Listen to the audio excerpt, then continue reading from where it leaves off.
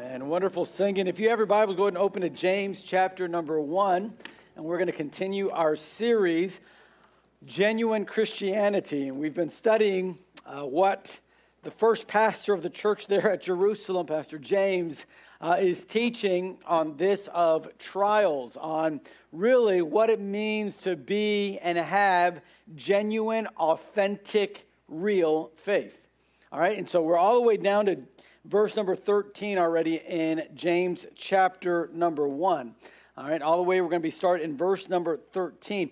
But before we read that, I was thinking about a story that I heard about this guy who was really, really hungry. And he was really waiting on God to supply for him the food that he needed to eat. Obviously, it had been just a few hours, and he was already getting really, really hungry, and it had been quite a long time since he had eaten. And yet he really wanted to wait on God for the supply of the food. He was really wanting to exercise his faith in this area. And as he was waiting, a food truck actually pulled into the parking lot where he was at. And he thought, man, this is perfect. I'm hungry, and a food truck has come to me. Man, God is so good. This is perfect for me. And he gets down, he walks over to the food truck, and he asks the food truck if he had any tacos, and the guy said, yeah, I've got an order of tacos. You can get 5 tacos for $5. The man reached into his pockets and realized he had no money. And he was thinking, man, I'm here trying to be faithful, waiting on God to provide.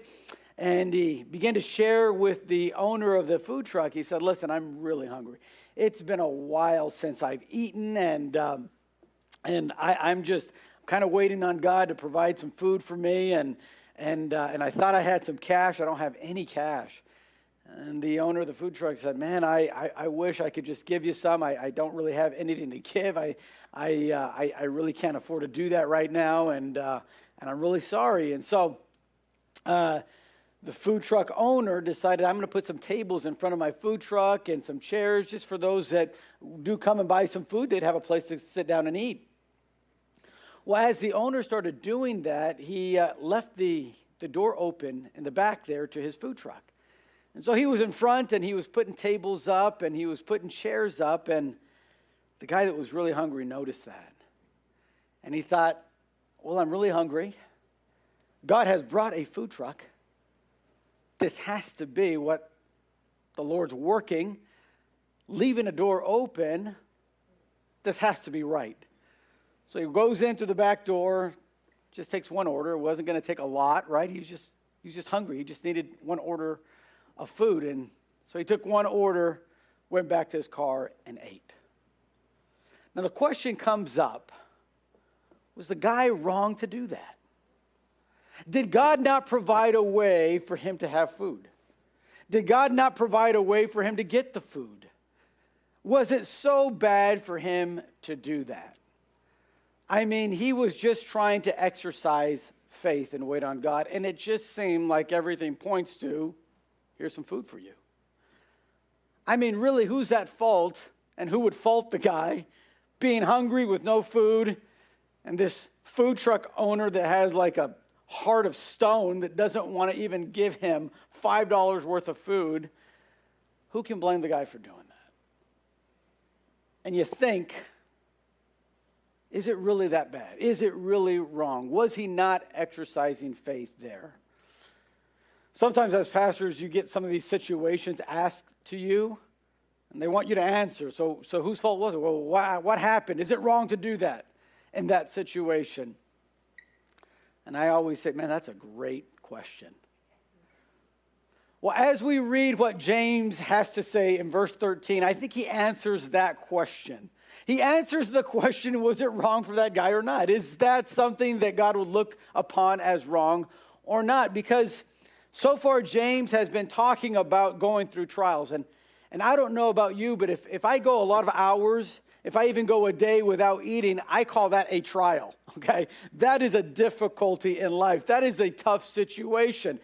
And James says God allows tough situations to come in our life. We've talked about this in this series. And in verse number 2, he said, you ought to be joyful when God allows these things to come into your life. And so trials from the outside come into our life. And the word there, if you read in the King James Version in verse number 2, he says when you fall into divers temptations, right?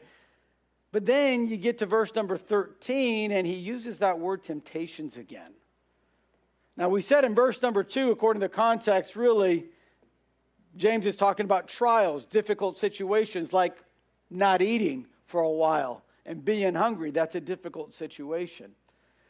But now I want you to read, and let's read what verse 13 says as James is speaking and teaching and writing to these people. He says, let no man say when he is tempted, I am tempted of God.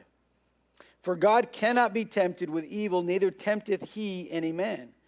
But every man is tempted when he is drawn away of his own lust and enticed. Then when lust hath conceived, it bringeth forth sin, and sin, when it is finished, bringeth forth death. Do not err, my beloved brethren. Every good gift and every perfect gift is from above, and cometh down from the Father of lights, with whom is no variableness, neither shadow of turning. Of his own will begat he us with the word of truth, that we should be a kind of firstfruits of his creatures. James here is addressing the situation of that guy that's hungry, going through a trial, and then making a decision. And this morning we're going to look at, was that decision right or wrong? What happens when our faith is tested in the same way? How are we to respond, and what are we to do? Well, before we answer that question, let's go and ask God to just give us wisdom, give the leading of his Spirit as we study his word this morning. Let's pray together. Father, I thank you for allowing us to be here this morning. I thank you, Father, for your word, because it is in your word that we find truth. It's through your word that we can find life and life everlasting. This morning we have in our hand your written word. But it was the living word, the Lord Jesus Christ, that you sent to this earth that we might have life and life more abundantly. And so, Father, as we think about what we've been studying on real and genuine faith, and as we try to live a Christianity that is genuine, I pray that you give us wisdom. In fact, you've said in your word in this passage, you've said, if anyone is lacking wisdom, let him ask. And so, Father, this morning we're asking for wisdom. Give us wisdom as we study your word. Help us to understand it, and more importantly, help us to apply it into our lives. And I ask this in Jesus' name, amen. So James has written to us about trials of faith in our lives and how we should receive them in our lives. But in verse number 2, he's talking about trials on the outside, right? Situations that come from the outside into our life. But what happens with the trials that come from the outside in and cause a response from the inside out? You see, because our responses to trials in life always start from the inside. The trial starts from the outside and works itself into our life. As I've said before, we don't wake up saying, man, I hope God allows something really difficult to come into my life. We don't pray for that. We don't want that. And yet, difficult situations come into our life. But the response always starts from the inside and then works its way out. And so, if we're not careful, what happens many times is that the situation on the outside, the difficult problem that we're facing, forces us to have an inward decision that's not always after God's will. And then you don't find joy in that trial, and then you miss the whole point of why God allowed that to come into your life. And guess what? When we don't learn a lesson, when we don't pass a grade in school, what happens? You got to retake it, right? You say, well, you didn't have the grade. You're not learning what you need to be learning in this grade. And because you didn't learn what you need to learn, guess what? Next year, you're going to retake the grade again. Okay? The whole purpose is for you to learn so that you can pass on to the next grade. Do you know, in the Christian life, when God allows these outside trials to come into our life, He's trying to teach us something. He's trying to give us something. But if we don't receive it, and if we don't learn from it, guess what? We're going to run into it again. And many times in those outside trials working in, we respond in the wrong way, not learning the lesson. And then our view on it is like, why would God do that? Oh, man. I mean, is it really my fault? Is it somebody else's fault? I mean, why would God do this? What is God's purpose in this? And why would he allow it? Sometimes the outside working into our life actually can cause in us an inward response that isn't right. And this is what James is talking about. He's not scatterbrained here. He's saying, okay, there's outside trials. We've talked about outside trials. But what happens with the temptations within? Are those also from God? Because he said the outside trials, God allows them. But the inside trials, are those also from God? The first thing he says is, wait. Before you start blaming God for things, let's look at the inside.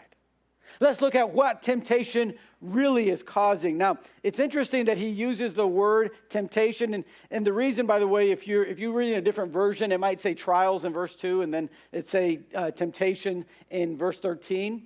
And in the King James Version, usually the version I preach out of, it'll have temptations on both. In the Greek, it's the same word. The same exact word in verse number 2 is the same exact word in verse number 13. The difference is, in verse number 2, it's used as a noun, and in verse 13, it's used as a verb. And that difference actually gives a different context to it. So in verse number 2, the context is trials, things that happen outside of your control that God has allowed to come into your life. In verse 13, it's things that are within your control that start from the inside and work themselves out.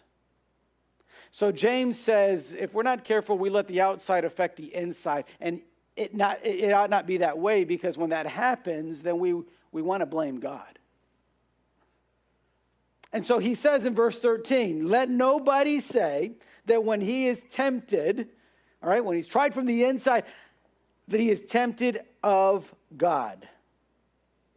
Because the idea is we want to blame God. So why is it not God's fault? If James just said, well, God allows it to happen, well, then why is it not God's fault? James answers this question, the first thing in verse 13. First of all, he says, well, because God cannot be tempted with evil. So it's not God's fault because the character of God. James points to those that would be reading and learning this. He says, look at, this is why it's not God's fault when we react wrong. When there is a wrong response to the trial that's coming into our life, it's not God's fault. And I'll tell you why it's not God's fault. Because of the character of God. You see, God is untemptable. I don't even know if that's a word, but it just sounds cool, so I'm using it, okay? Untemptable. That means God cannot be tempted at all. It's impossible for God to be tempted, all right? That word tempted there, it means to be lured away for a sinful purpose. Now, for us, sin is tempting. It sounds good. It looks good. Man, it appeals to us. Sin has that effect on us, but it doesn't on God. I mean, it almost, now I don't know if you've ever seen this. When I was visiting in the Philippines, and I think it was 2010 that me and my wife went, we went to some small villages that were outside of the capital, and one of them that we visited had a cesspool. Has anyone ever seen a cesspool or know what a cesspool is? A cesspool is, they used to use this, especially when there's no like city water and things, and basically what it is that all of the excrement, I guess that's to be the best word for kids that don't know that. When you have to use the restroom, all that you do in the restroom flows into the cesspool. And everybody's goes into the cesspool in that city. All right? They have it flow into that. Okay? And it's disgusting. And here in America, we don't have running, city water. They have septic tanks, right? And it all goes in there. Listen, there's nobody in here that's ever thought, let me go jump in that. Okay? It just smells disgusting. It looks disgusting. Listen, I didn't even get that close to it Okay, it was pretty far. It was probably like to the back doors. And I remember looking at that. I remember I could smell it. And I thought, what the heck is that? That's what it was. It was a cesspool. Disgusting. Didn't even want to look that way. You could just thinking about it right now makes me want to throw up. So I'll stop thinking about it and stop talking about it. Do you know that's the effect that sin has with God? It's not even a temptation. It's not even a thought. It's like, no, I'm not doing that. But for us, man, it's something that it just sounds good. It appeals to our appetite. So James says this. First of all, let me tell you why temptation doesn't come from God, because he cannot be tempted with evil. He's untemptable. He doesn't look at it that way at all. In fact, Peter said it this way, 1 Peter 1 in your notes, 15 and 16, but as he which hath called you is holy, so be ye holy in all manner of conversation. In other words, in your life, because it is written, be ye holy, for I am holy. The holiness of God, the character of God, makes it impossible for God to be lured by anything evil or sinful. Anything that is wrong morally at all. God has no way of even being tempted by that. You can rest assured. Listen, God will never sin in the future. He's never sinned in the past. He's not sinning in the present. He'll never sin in the future because his character makes it impossible. He's untemptable. So James says, look at his character. He's untemptable. Secondly, he cannot tempt anyone. He cannot tempt others to sin because he's not tempted by it. It's a matter of because it's his character, he cannot. He doesn't like it, nor does he tempt anyone to do it. Because it is evil, because he is holy, he cannot do that. He'll never bring a desire into someone's heart to disobey or to do something morally wrong or to do something evil or sinful. God will never do that. James says, because God cannot be tempted by evil because of his character. And because of his character, just like because he's holy, he cannot be tempted. Because he's holy, he ain't going to tempt anyone either. So, when we sin, when we do something that is wrong, is it God's fault? James says, no way. Yeah, but look at the circumstance I was in. Didn't God allow that circumstance to happen? Yeah, he allowed it to happen. But he didn't give you that inward decision to live out that way and to act out that way. You know, it's funny, when you talk about the story of Adam and Eve, and many of us are pretty familiar with the story of Adam and Eve, what do we say? Who do we say that Adam blamed when God asked him? Right? Everyone said, Eve. But you notice in Adam's response, he didn't just say, well, God, I don't know, Eve ate it, gave it to me. He didn't say that. So are you sure he didn't say that, Pastor? He did not say, well, Eve ate it. I mean, I don't know. She just gave it to me. Notice what he said. I put this in your notes. And the man said, the woman whom thou gavest to me. Who's Adam blaming?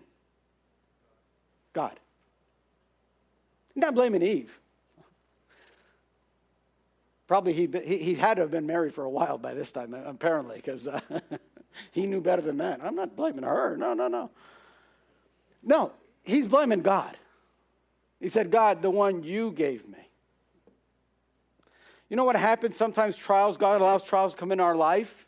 We don't respond the right way. We don't learn the lesson. We don't feel the joy that we're supposed to be feeling. God says, you got to be happy. There's joy in this. There's something I'm giving you. There's something I'm teaching you. But when that doesn't happen, our tendency is, well, God,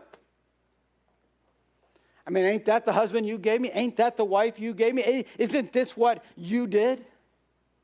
If we could go back to the opening story, hey, you said you were going to supply my needs. God, you brought the truck. You made that guy forget to leave the door closed. I mean, it was open. God, you got to take a little bit of the blame here. And James says no. See, God doesn't get tempted. And because he doesn't get tempted because of his character, he doesn't tempt anyone either. That inside decision that's working its way out isn't from God. You say then, if it's not God's fault, it's got to be others' fault. I mean, it's got to be the food truck owner's fault then. He was the one that was careless. He was the one that was heartless. Didn't even want to give me food. It's got to be his fault. Let me tell you what James would say to that. He'd say, not only is it not God's fault because of his character, but it's not others' fault because of the cause of sin. James, you can't blame others on this either. In fact, look what he says in verse number 14. He says, but every man is tempted when he is drawn away of his, and here's the key word, his own lust, and enticed. Then when lust hath conceived, it bringeth forth sin, and sin, when it is finished, bringeth forth death. You know, I have found this to be true. We love to blame others, don't we? I mean, as people, as human beings, as people that have a fallen nature, man, we're good at this.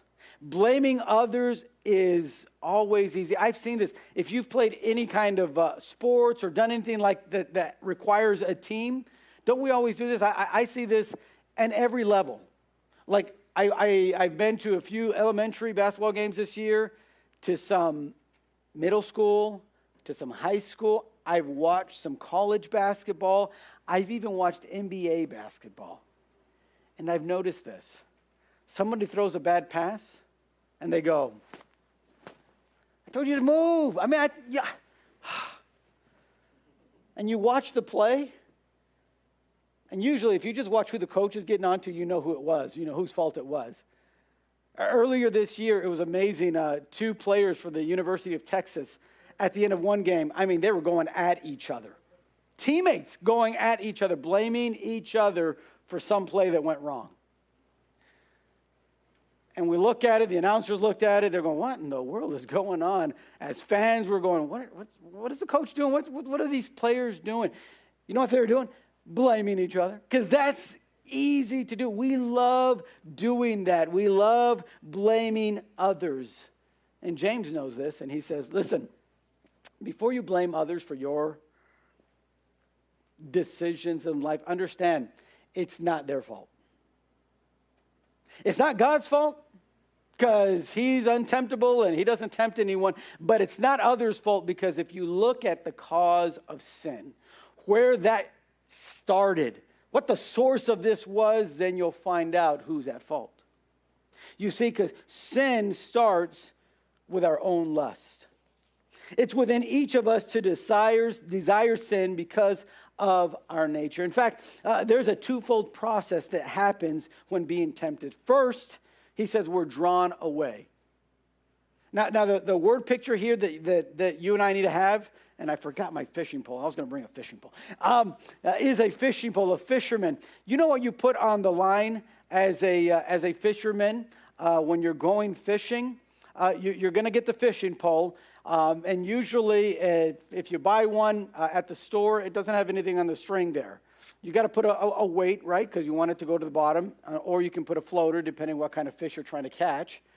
But every fisherman, whether you're trying to catch something that's on the bottom of the ocean or something that swims near the surface of the ocean, every fisherman puts a hook on their line. That's like a no-brainer. Everybody puts a hook because what the hook will do is it'll bring the fish to you. It draws the fish to you. And James says when temptation comes, it starts inside and it starts by seeing what it can draw to you. It's the hook that draws it. Now, whenever we're in that position of drawing, the idea here that James is saying is that's what lust is. It's the hook that's going to start trying to catch something. And that speaks of the power, by the way, of sin. Very rarely, now it does happen, but very rarely does a hook get caught into a fish and the fish gets away. And usually it's because the fisherman didn't put the right line or where the fishing pole wasn't strong enough and the fish was too big for it. But that's so rare. I mean, even sharks get caught. You just got to have the right fish, or the right hook, I should say. And James says, that's what lust does. It's the hook. But he says, the hook is to draw you. It's the power behind that. It's what gives you the desire. And most of the time, hooks are pretty shiny because the little glimmering stuff, they say, is attractive to the fish. And so he sees something glimmering, he goes, oh, that looks, what is that? Starts getting curious and goes that way. That's what lust does. But then he says, not only are you drawn away of your own lust, but then it says, and enticed. He continues with the word picture. Entice literally means to bait. So here's what sin does. It starts within us, and we start saying, man, that looks good. That's kind of attractive, and you start swimming towards it, and then you see there's a bait on it. Everybody that's fishing and wants to catch fish, you put like shrimp there, you put a worm, you put something that the fish likes. Something that he's going to try to swallow whole, because as soon as you swallow it, then the hook is in him, and you can draw him out. He says that's what sin does. It starts first with us looking at something, desiring that. You remember Eve? The Bible says the first thing she did was looked at the fruit, and it looked good. Already, that's how sin was working, that lustfulness of I want that. There was a hook in that was going to draw her out, but the bait looked just so tasty. James says when it comes to sin, that's what happens. It happened to David. It happens to all of us. David one day didn't go to battle. It's there in your notes for 2 Samuel 11 verse 2. Came to pass. David got on his rooftop and he looked and saw a woman that was beautiful to look upon. Man, there's the hook, there's the bait. The power and the perception of sin. The power to draw you out. And the bait, the perception of how good it might be. How fulfilling and satisfying it'll look like. And we all follow that thinking that's what's going to help me. Because sin starts with our own lust. But then you find that sin ends with our own death. James goes from the picture of fishing, having the trap, that hook and the bait, to now this picture of conception. He says now when sin had conceived, it says right here in verse number 15, then when lust hath conceived, it gets impregnated. That's literally what it means. It gets impregnated with sin. Whenever we follow our lustful desires, sin is always going to be born. And it's interesting because here it doesn't have an article in the word sin. It doesn't say the sin, because sin is different. Our lusts and our appetites are different. See, what tempts you may not tempt somebody else, but you have things that tempt you, that you lust after. And it doesn't matter what you lust after, what they lust after. As soon as that lust has brought forth, as soon as you follow that lust, the power and the perception of that sin, as soon as that becomes a reality in your life, it impregnates and brings sin. And James says, sin becomes a reality in your life.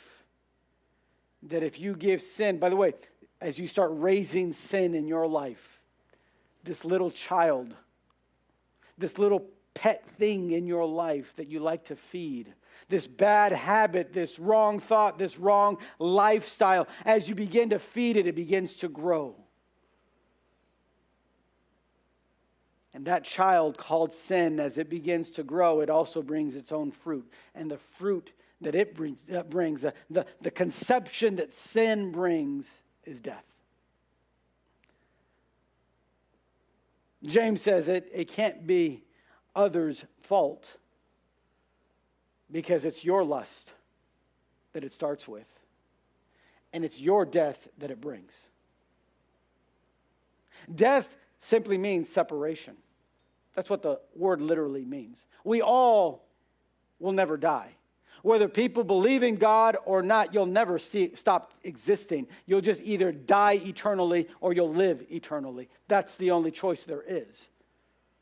We don't cease to exist. You either live eternally or you die eternally. That's why sin brings about death. It's just something that continues, a separation from God, a separation from good. And James says, see, that's why it's not other people's fault. That's why it's your fault. It's your lust that brings sin, and it's your sin that brings about death, separation. Separation from you and others. That's why some of the results that we see of sin can be loneliness and depression. We can see that. It's not always that, but it can produce that hate and anger towards others. It can do that because it separates. That's what sin does. It tries to separate us. It always does that. Proverbs 14:12 says, there is a way which seemeth right unto a man, but the end thereof are the ways of death. People go, well, whose fault is it? It's not God's fault. James says he can't be tempted, nor does he tempt anyone. It's not others' fault because lust starts in your life. And it produces sin in your life. So here's the truth of the matter that James is saying. It's actually my fault. But I love the way that James ends this idea, this reality, this truth. Notice what he says in verse 16 now. Do not err, my beloved brethren. Every good gift and every perfect gift is from above and cometh down from the Father of lights, with whom there is no variableness, neither shadow of turning. And of his own will begot he us with the word of truth, that we should be a kind of firstfruits of his creatures. He says, listen, when you realize that it is your fault, there's something that you have to remember, something you have to look at, something you have to take into account, and that is the grace of God. James says, listen, yes, it is your fault. Temptation within is not because of the circumstances I was in, I had to do it. You've heard that excuse before. The devil made me do it. Oh, it's somebody else's fault. James says, no, it's your fault. It was your lust. It was the bait that you ate that brought about sin. And when sin conceives, it brings forth death. It's your fault. But let me tell you about, don't be led astray. Don't think that that's the end of the road. It ain't the end of the road. You don't have to end in separation. Why? Because of God's grace. He said, don't be led astray by, well, then I can never do what's right. No, you can. You can because of God's grace. He said, don't be led astray by that. He said, every good gift and every perfect gift is from above. Let me tell you something. James says, I want you to understand that God is good all the time. Even when I mess up and I follow my lust, even when you mess up and you follow your lust and you have sin in your life and it's bringing death into your life, bringing separation, he says, just don't be led by that kind of life. Understand the grace of God. The grace of God is this, that God is good all the time. Look at the work of God. He is the one that is good and giving. If you read that, the first part of the verse, every good gift and every perfect gift, it sounds like repetitive, but it's not repetitive. What it is if you want to kind of translate a little more literally, he said every good giving is from God. So the act of giving itself is from God. He's saying, if you even think about just giving, and by the way, there's no one in here that's ever given a gift to someone and just like felt terrible about it, right? We don't go to birthday parties and go like, I have to give you this gift. No, there's something about it that you're like, man, this is great. There's a certain joy in giving, right? And usually when we're giving something, we want them to open it right there. You want them to be surprised. You want them to be like, yes, this is what I wanted, right? Nobody wants to be like, oh, socks, thanks. No. We always want to give gifts that are like, yes, this is exactly what I needed. And there's a joy in just giving it that way. And so James says, listen, good giving, this idea, this God. God is good all the time. And so he's always giving good. That's why he can't tempt you. That's why it's not God's fault if things are going bad in your life. In fact, if anything's going good in your life, understand that's because God is in your life. That's because God is good and giving. And then the word, the phrase, and every perfect gift, that means the gift that was received. So here's what James is saying. God is good in giving to us, and then what he gives is awesome also. Not just the fact that he's giving to us. How awesome is that? We don't deserve it. We're the ones that are being led astray by our own lust, and we're the ones that are birthing sin in this world. We're what makes this world as bad as it is. People want to say, oh, it's the government. Oh, it's this nation. Oh, it's this and that. No. It's us. We're the reason the world is as bad as it is, because we're the ones that are bringing sin into this world. It's coming out of us, each and every one of us. And yet, James is saying, but just remember this. God is good all the time. If anything that you can think about that's been good in your life, you've had a good teacher that helped you. You had a good neighbor that was there for you. You had a good friend that was there in the moments of difficulty. That's a gift from God, because he's good at giving. And then his gifts are awesome. His gifts are wonderful. Every perfect gift, not just what he gives, but how he gives it. I mean, this is God. God is good all the time. It'll never change. And so, James says, yeah, it's your fault, but think about the grace of God, how good it is. Don't be led astray, but understand, God is good. And that goodness of God and that grace of God brings about salvation in our life. I love what James says in verse number 18, of his own will begat he us with the word of truth. Perhaps the greatest truth about God's goodness is this of salvation. God didn't want to give us a good experience. God didn't just want to give you and I a good life. God wanted to give you and I himself. That's a great gift. He could have said, well, I just want everybody to have these possessions. But as we all know, possessions are so temporary, they come and go. Oh, but when someone is given of themselves, wow. Money can't buy that. There's nothing in life that can replace that. James says this is what you and I need to remember. Yeah, it is our fault. When sin comes into our life, it's not God's fault, but man, the grace of God is so amazing because you see how good God is and you see what he gives us as a result of that grace, and that is salvation. In fact, he said it's of God's will. This is how Peter said it. It's there in your notes. 2 Peter 3:9, he says, the Lord is not slacking concerning his promise, as some men count slackness, but is long-suffering to usward, not willing that any should perish, but that all should come to repentance. God's will is that you and I have that salvation. God's grace is so great that he says, I want everybody to experience what I have to give. I don't want anyone to have to be separated by death. Yeah, it is the reality of the world we live in, but man, there's something that can change your reality today, and that's the grace of God. And God says, hey, I'm not just giving it to a few. I'm not just giving it to those that live in the city of Mission. No. Those in La Jolla need it, and those in Westaco need it, and those in Alamo need it, and Edinburgh need it, and McAllen need it. Listen, it's free for everybody if you just want to come and get it. That's why Jesus said, come unto me, all ye that are labor and heavy laden, and I will give you rest. Jesus said, I am the bread of life. He said, I am that fountain of living water. If you drink of me, you'll never thirst again. People asked him, oh, where's that water? Where's that water mill that I can get that? He said, no, I'm not talking about physical water. I'm talking about spiritual water.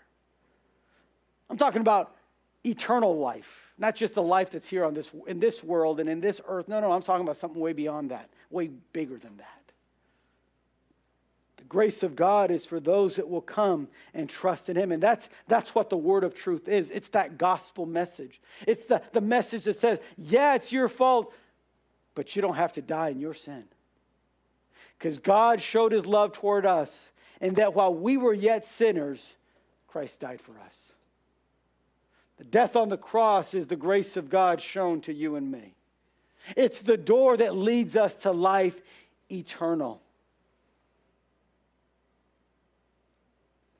I love what Titus chapter 3 says in your notes. Verse 3 says, "For we ourselves also were sometimes foolish, disobedient, deceived, serving diverse lusts and pleasures, living in malice and envy, hateful and hating one another." Doesn't that sound like a sinful life? Doesn't that sound like what lust brings into the life of a person? But then he says, "But after that the kindness and love of God our Savior toward man appeared, not by works of righteousness which we have done," obviously because we're hateful, we're malice, and we have envy, and all the list that he just said. But he said, "But according to his mercy he saved us, by the washing of regeneration, by the renewing of the Holy Ghost, which he shed on us abundantly through Jesus Christ our Savior, that being justified by his grace, we should be made heirs according to the hope of eternal life." It's your fault, yes, but look at the grace of God. And James says, yeah, life's tough. And sometimes we respond to the difficulties of life in a wrong way. Sometimes we're like that guy saying, "I'm just hungry. It looks like God's leaving that door open for me. Maybe I should go in and steal." And God says, no. It might sound like it's the right opportunity, but it's the wrong thing to do. And I'm not leading you to do that. I'd never lead you to do something wrong or immoral. But if that's the decision you have made, don't end it there. There's a grace that I have given to you, so you don't have to live that way. So you don't have to have that inward decision and thinking control your life. In fact, I'm going to give you my Spirit to live in you to overcome those thoughts, to have victory against the lusts that are in our flesh, in our old nature. So this morning, when you think about, and whose fault is it when we sin? Well, it's not God's. It's not others. It's only ours. But here's what we take away from this. And this is what James wanted those that he's writing to remember. Take this away. The grace of God is what real faith sees when facing temptation and overcoming in life. The grace of God. It's not my church attendance. It ain't your church attendance. It's the grace of God. Oh, but it's me volunteering to help different organizations. No, it's the grace of God. Oh, it's me not going to those places and avoiding those sinful places with those sinful people. No, it's the grace of God. That's what it is. The grace of God will lead us away from those things. Absolutely. God will never lead you into a sinful lifestyle. Absolutely. But it's because of God's grace. If you're living in a way that's pleasing to God, it's the grace of God working in you. Not because you're so good, so smart, so great. No. It's because he's that great. And James says when facing trials, when facing temptation, the answer to both is the grace of God. It's the gospel that's the remedy of sin. It's the gospel that's the result of trials in our life. So I want to encourage you this morning, if you're facing a trial or you've fallen into a wrong decision because of your own lust and you've brought forth sin in your life, look to the grace of God. It's the same. It's the grace of God that will lead you. It's the grace of God that will bring you out of that mess. So in the midst of a trial or one that has just fallen because of wrong decisions, look to the grace of God. Perhaps you're here this morning and you've never looked to the grace of God. In other words, you've never asked Jesus to forgive you of your sin. You're still living in that life of sin, and there's separation because of that. And you can't find happiness, and you cannot find joy, and you don't find satisfaction because this life can't give that to you. And you'll never find it within. I know the world says, oh, look in your heart. Let your heart lead you. Your heart's going to lead you into your lustful. And you're going to be enticed. And you're going to have sin come forth, and then sin's going to bring forth death. That's why you don't need to follow your heart. But if you follow the grace of God, wow, it changes everything. This morning I want to encourage you, if you never made that decision, make the decision to look to the grace of God. He'll save you tonight. He give you eternal life this morning if you look to Him and receive Him. Let's pray and ask God to do just that. Father, I thank you so much for your word, the word of truth. By your will, James said, we were able to see your grace and enjoy your grace and have your grace. Father, I don't know what outside influences and trials are in our life today. I don't know what all of us are facing, but I know we're all facing something. And I don't know what the lust that we have inside our response is to some of those trials, or even what our response is in our daily life. But I know that, Father, many times we want to blame others for where we're at. Sometimes we even want to blame you. Oh, Father, help us to not look at who to blame in our life for where we're at. Help us to realize it's us that's the problem. And the solution isn't going to be us, because if we look to ourselves, we're only going to find more problems. Help us to look to your grace. It is your grace that gives life eternal. It is your grace that gives us and makes us the first fruits, the part that makes us your family. It's your grace and your grace alone.